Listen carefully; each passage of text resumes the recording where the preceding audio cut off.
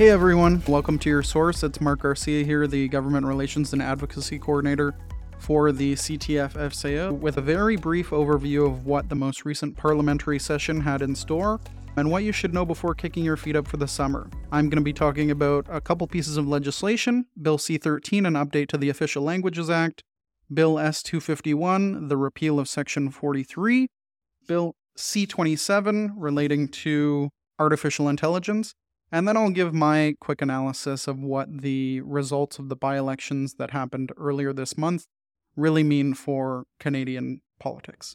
First things first, the House and Senate are on hiatus until September.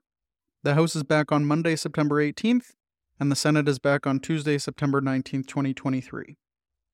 As for legislation, the CTF has been monitoring a number of pieces of legislation, and you can follow along through our weekly parliamentary update. The two big items that I wanted to flag were Bill C-13, an act to amend the Official Languages Act, to enact the use of French in Federally Regulated Private Businesses Act, and to make related amendments to other acts. Quite a mouthful. I'm bringing this bill up because this bill focuses on supporting both official languages in Canada, and we know the teacher shortage is a massive issue throughout Canada, but it's on a whole different level of magnitude when it comes to French teachers. In Bill C-13, the Government of Canada is committed to advancing formal, non-formal, and informal opportunities for members of English and French linguistic minority communities to pursue quality learning in their own language throughout their lives, including from early childhood to post-secondary education. This is fantastic news for us. The CTF-FCO has always promoted the call for more support for linguistic minority communities, and will be reaching out further to the Minister and her office on how the CTF can take advantage of these new supports and pass them on to our members.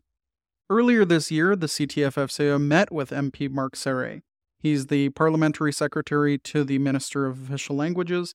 The meeting went really well. We let him know that we supported the legislation, and we're hopeful of being involved in the planning or implementation of the legislation when that happens. The other piece of legislation, Bill S-251. I've spoken about it before and I'll speak about it again. The bill that repeals Section 43 of the Criminal Code has been referred to committee in the Senate. The CTF-FCO has prepared a brief for when it is studied, and we're hopeful that we'll be invited to speak in committee regarding our concerns for repeal without protective language for teachers and students elsewhere in the Criminal Code. Once again, the sentiment of the legislation makes sense, but I don't think I can say this enough. Classrooms will be more unsafe if this goes through without the proper steps and proper channels. So currently, under the law with Section 43, teachers are able to physically intervene for protective measures. So that's things like breaking up a fight or preventing a student from running into the street. Things that I think we would all agree are pretty important. But without Section 43, an element of that peace of mind for teachers is totally gone. So we're going to keep speaking up about this issue for us. We don't anticipate the study of the bill to start until at least late September or early October, but we'll be ready to engage when it does.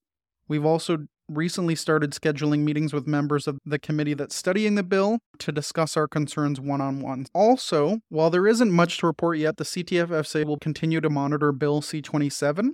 Bill C-27, among other things, is a piece of legislation that enacts the Artificial Intelligence and Data Act to regulate trade and commerce using AI. The act is also going to establish prohibitions related to the possession or use of illegally obtained personal information for the purpose of designing, developing, using, or making available for use an artificial intelligence system, and to the marking available for use of an artificial intelligence system if its use causes serious harm to individuals.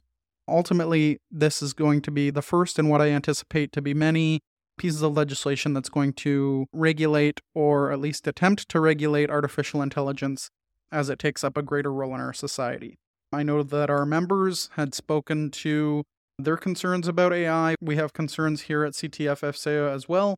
So we're going to be monitoring this piece of legislation and also continuing to see what steps government take to regulate AI and make sure that everything stays safe while embracing the technological advancements.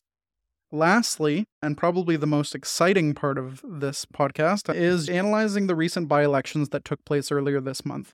So there were 4 federal by-elections. While we saw no real upsets with all the incumbents winning, We did see something that will be pretty concerning to Pierre Poilievre and the Conservatives. As much as we have heard for the last year that Canadians are sick of the Liberals and Pierre Poilievre has the wind at his back and he's really primed for success, that really isn't the case. In Oxford County, the Conservatives won, but the Liberals gave them much more of a race than they were expecting. Pierre Poilievre's buddy ended up winning the election, and I don't say that pedantically, they're truly friends. The Liberals gave them a run for their money because during that nomination race, there were some sour grapes. So the CPC MP, who actually held the seat, decided to endorse the Liberal candidate in the by-election. Pierre Poilievre was heralded for how swiftly and strongly he won his leadership election, but the issue with being heavy-handed means you tick off a lot of people. So when you parachute in a candidate that you like, that's what's going to happen. In the 4 by-elections that took place earlier this month, the Conservatives actually did worse in 3 of them compared to their vote from 2021.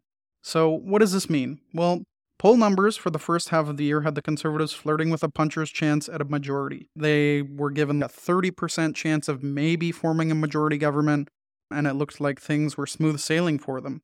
But 338 Canada now has the Liberals with a 51% chance of winning the next election. So that lead or those expectations have really faded away.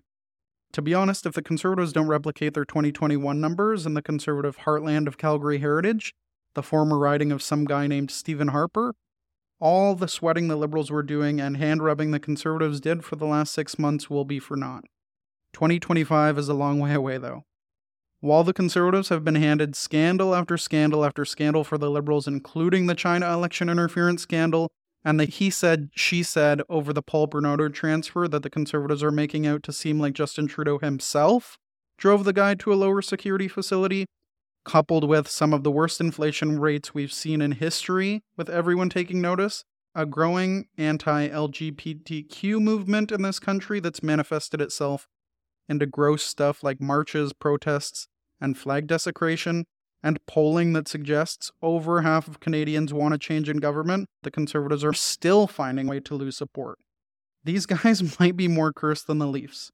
That being said, it appears more and more likely that we're stuck in a serious rut of minority parliaments for the foreseeable future. Maybe playing nicely is something that the blue team will have to learn about real fast. That's it for me today. If you'd like to learn more about polling or seat projections for the next federal government, check out the show notes for a link to 338 Canada. Thank you for listening and tuning in to your source. Have a wonderful summer.